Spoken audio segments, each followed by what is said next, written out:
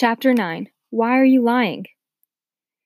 Anne-Marie went outside alone after supper. Through the open kitchen window, she could hear Mama and Ellen talking as they washed the dishes.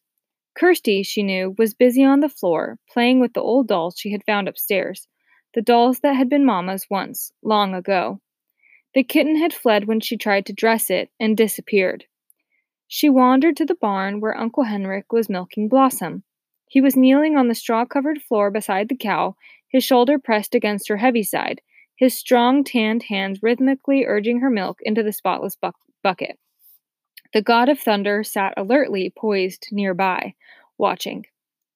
Blossom looked up at Anne-Marie with big brown eyes and moved her wrinkled mouth like an old woman adjusting her false teeth. Anne-Marie leaned against the ancient splintery wood of the barn wall and listened to the sharp rattling sound of the streams of milk as they hit the sides of the bucket. Uncle Henrik glanced over at her and smiled without pausing in the rhythm of milking. He didn't say anything. Through the barn windows, the pinkish light of sunset fell in irregular shapes upon the stacked hay. Flecks of dust and straw floated there in the light. "Uncle Henrik," Anne-Marie said suddenly, her voice cold, "you are lying to me, you and Mama both." His strong hands continued, deftly pressing like a pulse against the cow. The steady streams of milk still came. He looked at her again, his deep blue eyes kind and questioning. "You are angry," he said. "Yes, Mama has never lied to me before, never, but I know there is no Great Aunt Bert, never once in all the stories I've heard, in all the old pictures I've seen, has there been a Great Aunt Bert." Uncle Henrik sighed. Blossom looked back at him as if to say, "Almost done," and indeed, the streams of milk lessened and slowed. He tugged at the cow gently but firmly, pulling down the last of the milk. The bucket was half full, frothy on the top. Finally, he set it aside and washed the cow's udder with a clean, damp cloth. Then he lifted the bucket to the shelf and covered it. He rubbed the cow's neck affectionately. At last, he turned to Anne-Marie as he wiped his own hands with the cloth.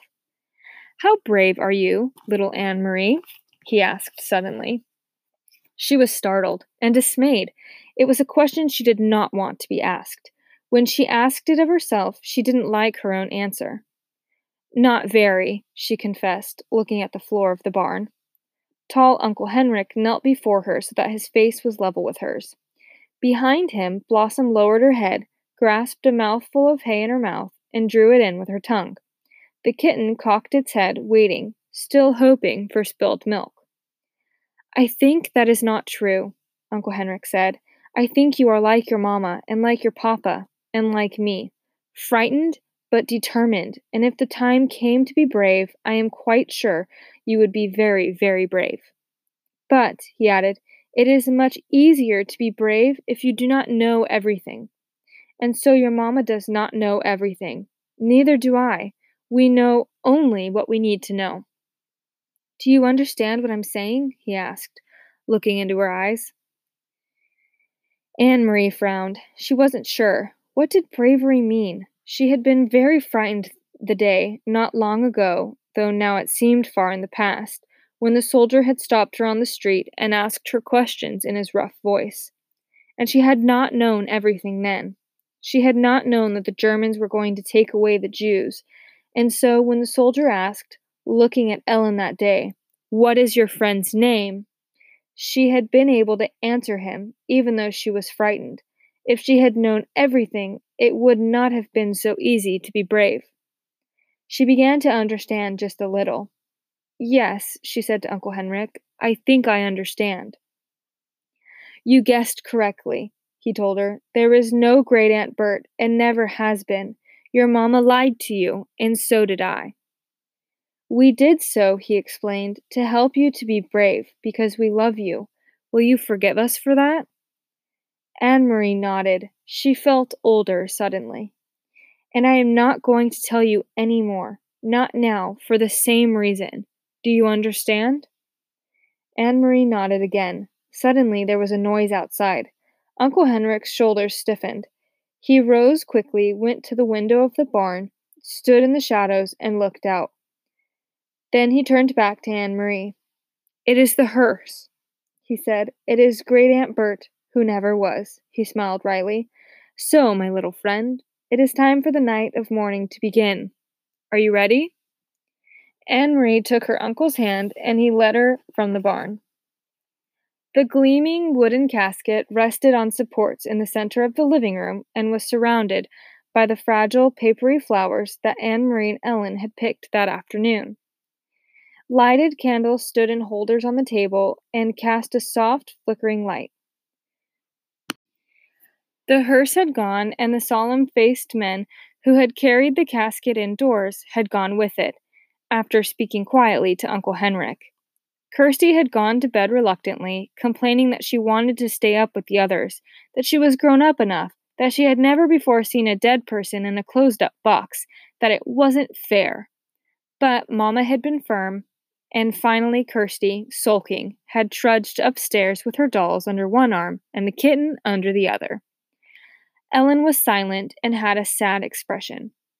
"I'm so sorry your Aunt Bert died," Anne Marie heard her say to Mamma, who smiled sadly and thanked her. Anne Marie had listened and said nothing. "So now I, too, am lying," she thought, "and to my very best friend. I could tell Ellen that it isn't true, that there is no great Aunt Bert. I could take her aside and whisper the secret to her so that she wouldn't have to feel sad." But she didn't. She understood that she was protecting Ellen the way her mother had protected her. Although she didn't understand what was happening or why the casket was there, or who, in truth, was in it, she knew that it was better, safer, for Ellen to believe in Great Aunt Bert. So she said nothing. Other people came as the night sky grew darker. A man and a woman, both of them dressed in dark clothing, the woman carrying a sleeping baby, appeared at the door, and Uncle Henrik gestured them inside. They nodded to Mamma and to the girls. They went, following Uncle Henrik, to the living room and sat down quietly. "Friends of Great Aunt Bert," Mamma said quietly in response to Anne Marie's questioning look. Anne Marie knew that Mamma was lying again, and she could see that Mamma understood that she knew. They looked at each other for a long time and said nothing. In that moment, with that look, they became equals. From the living room came the sound of a sleepy baby's brief wail. Anne Marie glanced through the door and saw the woman open her blouse and begin to nurse the infant, who quieted. Another man arrived, an old man, bearded. Quietly, he went to the living room and sat down, saying nothing to the others, who only glanced at him. The young woman lifted her baby's blanket, covering its face. The old man bent his head forward and closed his eyes, as if he were praying. His mouth moved silently, forming words that no one could hear. Anne Marie stood in the doorway, watching the mourners as they sat in the candlelit room. Then she turned back to the kitchen and began to help Ellen and Mamma as they prepared food. In Copenhagen, she remembered, when Lise died, friends had come to their apartment every evening. All of them had brought food so that Mamma wouldn't need to cook. Why hadn't these people brought food? Why didn't they talk? In Copenhagen, even though the talk was sad, people had spoken softly to one another, and to Mamma and Papa. They had talked about Lise, remembering happier times. Thinking about it as she sliced cheese in the kitchen, Anne Marie realized that these people had nothing to talk about. They couldn't speak of happier times with Great Aunt Bert when there had never been a Great Aunt Bert at all. Uncle Henrik came into the kitchen. He glanced at his watch and then at Mamma. "It's getting late," he said. "I should go to the boat." He looked worried. He blew out the candle so that there would be no light at all and opened the door. He stared beyond the gnarled apple tree into the darkness. "Good. Here they come," he said in a low, relieved voice. "Ellen, come with me." Ellen looked questioningly toward Mamma, who nodded. "Go with Henrik," she said. Anne Marie watched, still holding the wedge of firm cheese in her hand, as Ellen followed Uncle Henrik into the yard. She could hear a sharp, low cry from Ellen, and then the sound of voices speaking softly. In a moment, Uncle Henrik returned. Behind him was Peter Nielsen. Tonight, Peter went first to Mamma and hugged her. Then he hugged Anne Marie and kissed her on her cheek, but he said nothing. There was no playfulness to his affection tonight, just a sense of urgency, of worry.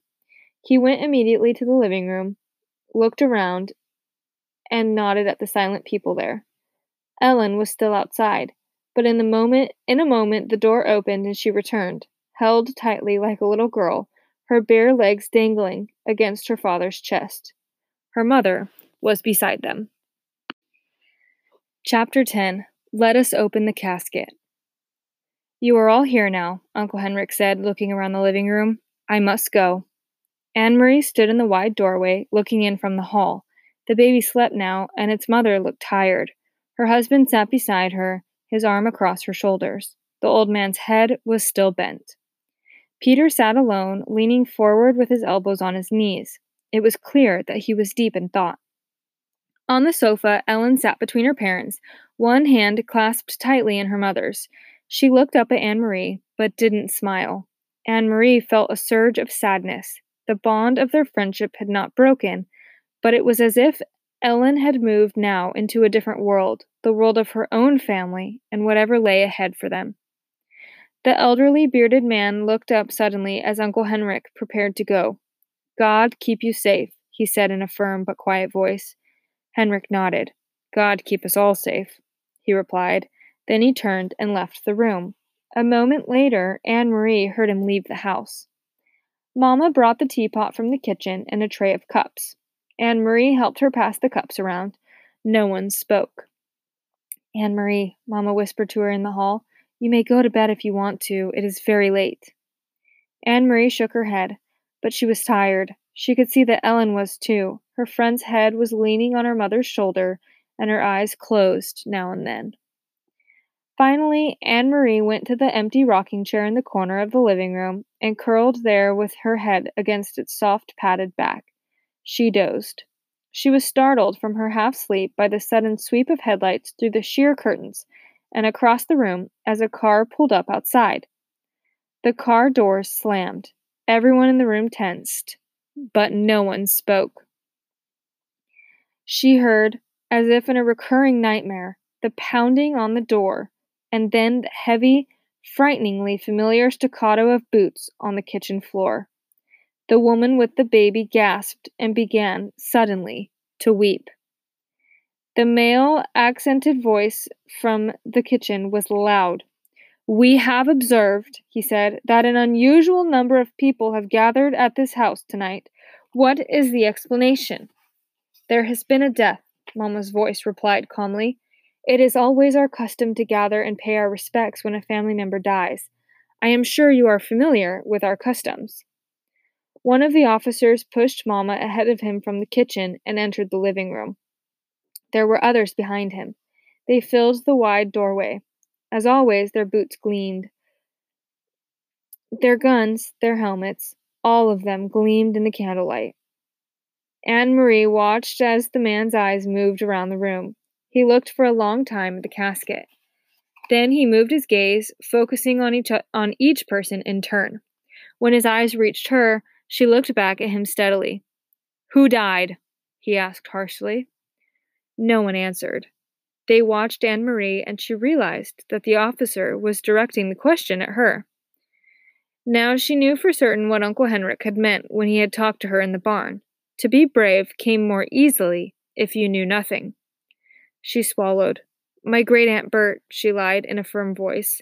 The officer moved forward suddenly across the room to the casket. He placed one gloved hand on its lid. Poor great-aunt Bert, he said in a condescending voice.